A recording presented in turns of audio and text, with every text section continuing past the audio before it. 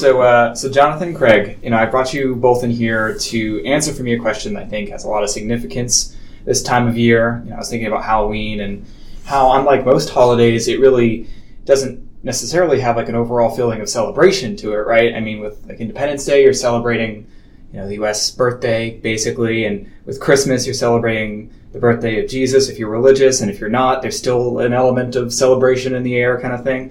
But while many people celebrate Halloween, the holiday itself doesn't really focus around that emotion of celebration as much as it does fear. So in recognition of a holiday that I really love, I asked integrators a very serious question about times when they felt afraid on the job site. And the results really made my jaw drop at multiple points. I mean, they're really interesting stories to hear from them, but I'll read a few of those later. But first I wanted to be, I was just kind of curious about interesting times on your own job sites. Mind you, you're not installers, but, times in your professional careers where you've been somewhat afraid on the job. Oh, sure. Okay, so this was 5 years ago when I first started on Tech Decisions here at, what's now Emerald Expositions, what was EH. So this is, you're being brave. You're going for this job. It's from this job. Yeah, it's from this job.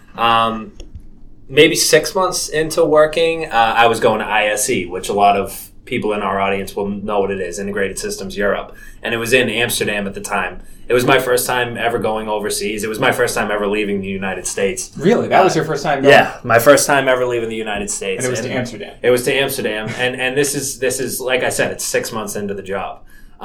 So I had a layover in Ireland. I get to Amsterdam. I go to a hotel, and at the time we had a sister publication in the UK that was also at the show. They had a booth at the show. And I let them book my hotel for me. So I show up at the hotel, and there's like some sort of leaks or something. They didn't really explain it to me. All they told me, it's 10 o'clock in the morning. They told me that I can come back at 5 p.m. And it's 10 a.m. in Amsterdam where I am. And you just got there. I just said, I had just arrived. I had left, I think, late at night and kind of gone overnight with the layover and everything, exhausted. And I said, and I was like, okay. I just left my bags there, and I got out and I just started walking because I didn't want to sit there. It wasn't a very nice hotel, and it's not in the city at all. It was a good 25-minute cab ride to the Rye, where Integrated Systems Europe is. I couldn't tell you where this hotel was to this day, but anyway. I just start walking. I follow the path of the water because I figure, I don't know, it'll lead me to something eventually. And it did. It eventually. Little do you know that the city is surrounded by canals. Exactly. So it leads you everywhere. It led me everywhere. Well, luckily enough, it led me to some sort of university or something. I asked this woman who's standing on the sidewalk, I say, which way to downtown Amsterdam, somewhere that I want to actually see. And she's like, oh, it's down this way. I was like, where are you heading? And she said, Germany. I said, Germany? You're heading to Germany? And she's just standing there. She's like, yeah, I'm hitchhiking. I'm like, okay, where am I? So I'm like, okay, well, good luck with getting to Germany. I'm going to go this way. Even though you told me to go this way, I probably shouldn't. But head down there. Have a good day and everything. And this isn't the scary part. I finally get to downtown Amsterdam. I check out some of the different shops and stuff. The Rembrandt area I ended up at somehow. So it wasn't bad. But by the time I got back, or by the time it was getting towards 5 o'clock, I took the buses back to the hotel. And at this point, I only know the street name for the hotel. And if anyone's been to Amsterdam, they're 15 letters apiece. Every street name, and it's crazy. They're wicked long. Yeah, no vowels. Or three in a row. Exactly. So I get off the bus, can't find my street. And I'm walking around and popping in and out of shops where in this area of Amsterdam, which, again, if you've been to Amsterdam, everybody speaks English.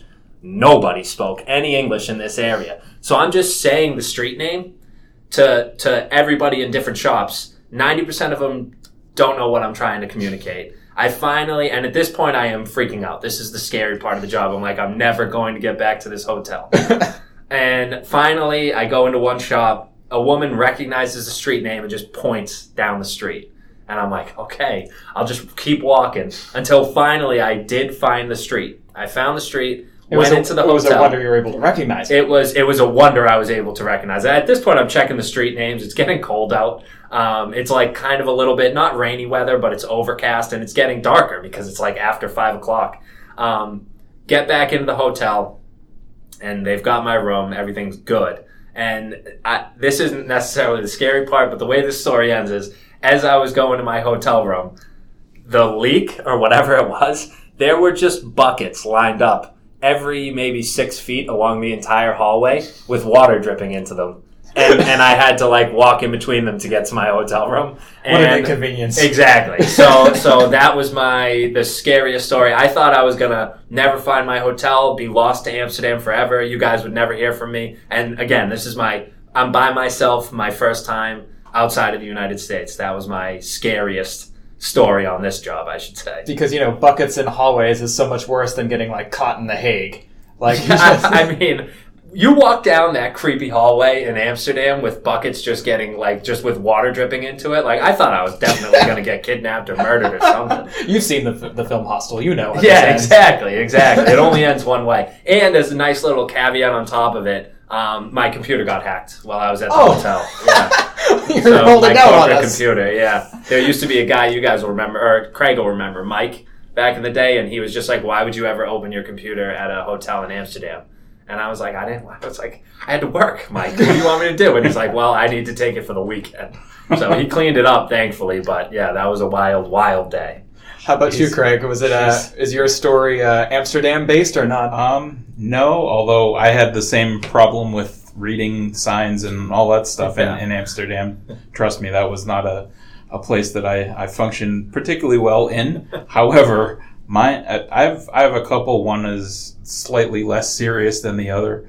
I don't know if you kids remember, but there used to be these things called newspapers. Oh, and what's that? It used to be that there were a few editions a day of the newspaper, and if your story didn't make it into that edition of the newspaper, you maybe had to wait until the next day to put your story up.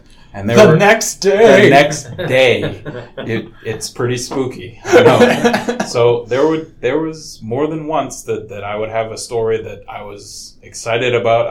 I knew I had the only version of it, but I had to wait, almost 24 hours for it to go out or for it to go into the newspaper. And all that time you're thinking, shoot, what if somebody else gets it before me, or what if they beat me to it, or something like that? Obviously, that's no longer a problem here in the age of the internet. As soon as you have a story, you can post it right on your website and things like that. So that was a little bit of a scary thing early in my career.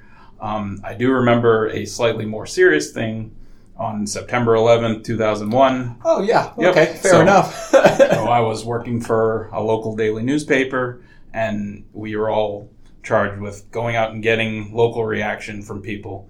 And of course, I went to local coffee shops and gathering centers and stuff like that. Of course, most of the people that I talked to were saying they couldn't believe what had happened, all this other stuff.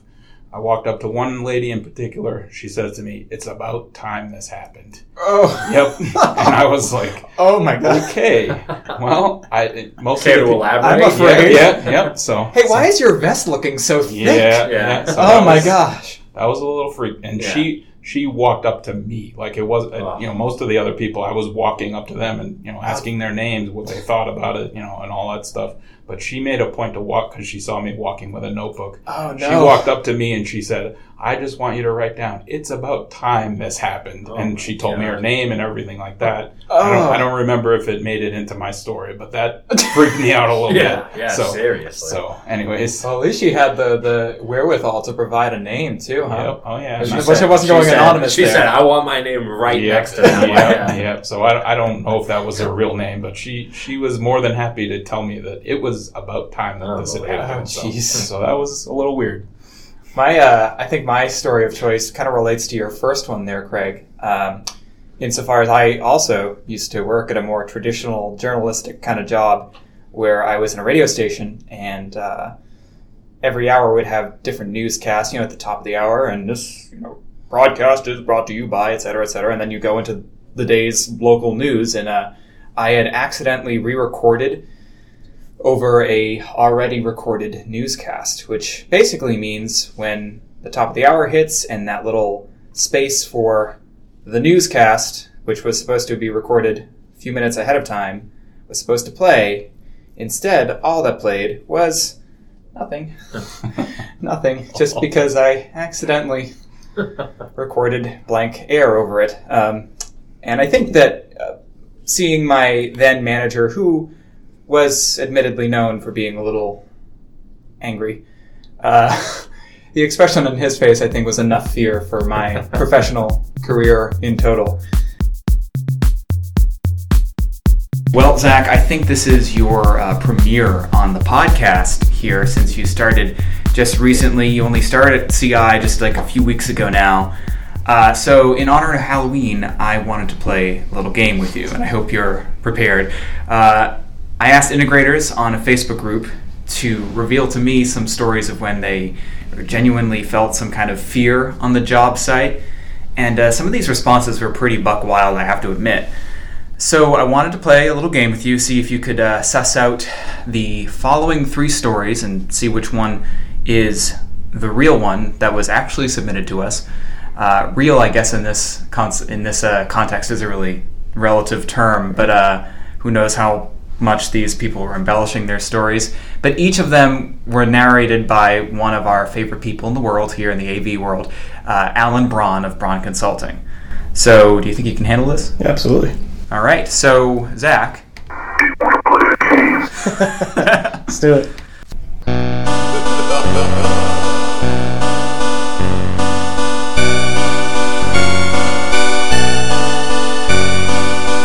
It was a bad news and good news kind of day. Some years ago, I was a squint engineer for a local concert venue. We were halfway through the show when the ground beneath my feet started to shake and shimmy, and it was not the act on the stage. It was an earthquake, and it knocked down a large metal beam. That beam shot past my head and landed about 5 inches from the tip of my foot. I literally fainted from the shock. I suddenly awoke to the band trying to get the audience to stick around, but most had fled the scene immediately after they saw the beam fall. The bad news was the earthquake, but the good news was that I didn't faint in their path and I wasn't trampled when the people were rushing out of the venue. My tale is about a residential installation project in an old house down in the deep south, not far from the Louisiana Gulf Coast.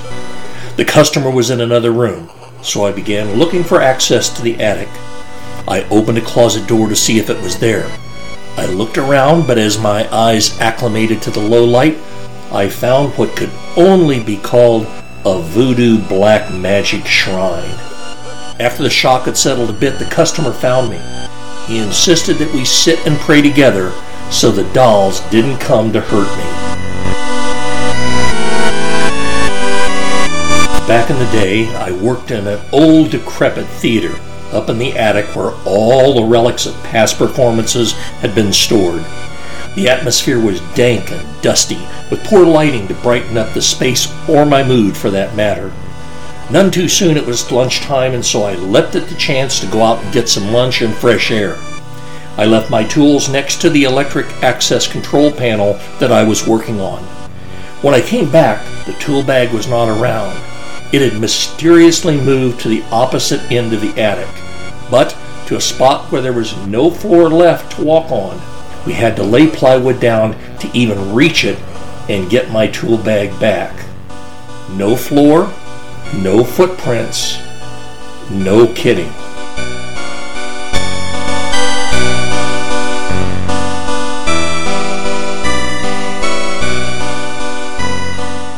So I just want to take a moment now to thank Alan Braun once again for putting his own vocal magic into those stories. He did a fantastic job.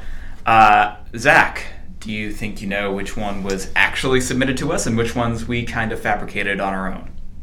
The earthquake one has got to be real, I'm assuming. Okay, so just to recap for the audience, we have a story about a sound technician passing out after a beam nearly fell on him, the voodoo shrine, and then the tools that move themselves. Which one do you think is real? Only one of them is real? Mm-hmm. The first one. The first one? Yeah. Are you sure? Yeah. That's the only realistic one of all of them. Well, so I just wanted to So you think you know what's obvious, and Yep. this does remind me though of and I got this idea partially from this old TV show that I think was like 2000, maybe just 2000 actually, and it was called Beyond Belief: Fact or Fiction. Just for context, the show was hosted by Jonathan Frakes. I think he was in Star Trek.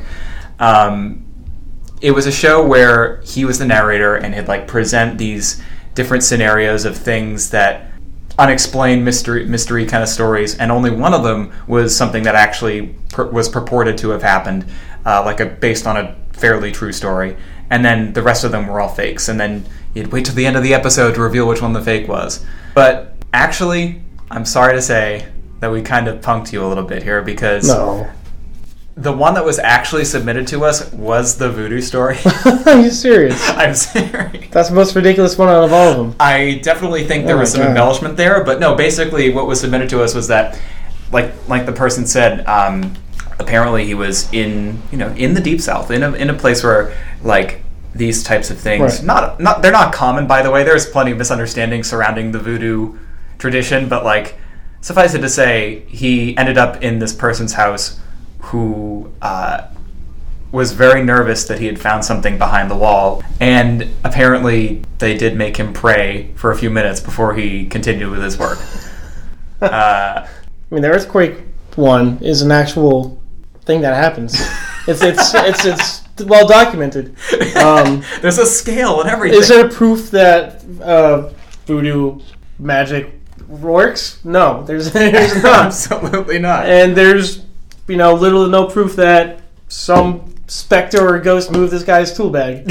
So there's I use the process of elimination here. I don't know. You never know what could happen. I guess not. I completely don't believe in any of that kind of thing either, but I guess it goes to show that it isn't really what we believe. It's what that person who made that guy pray for 5 minutes after finding something, in the wall. Sure, fair believes. enough. Right.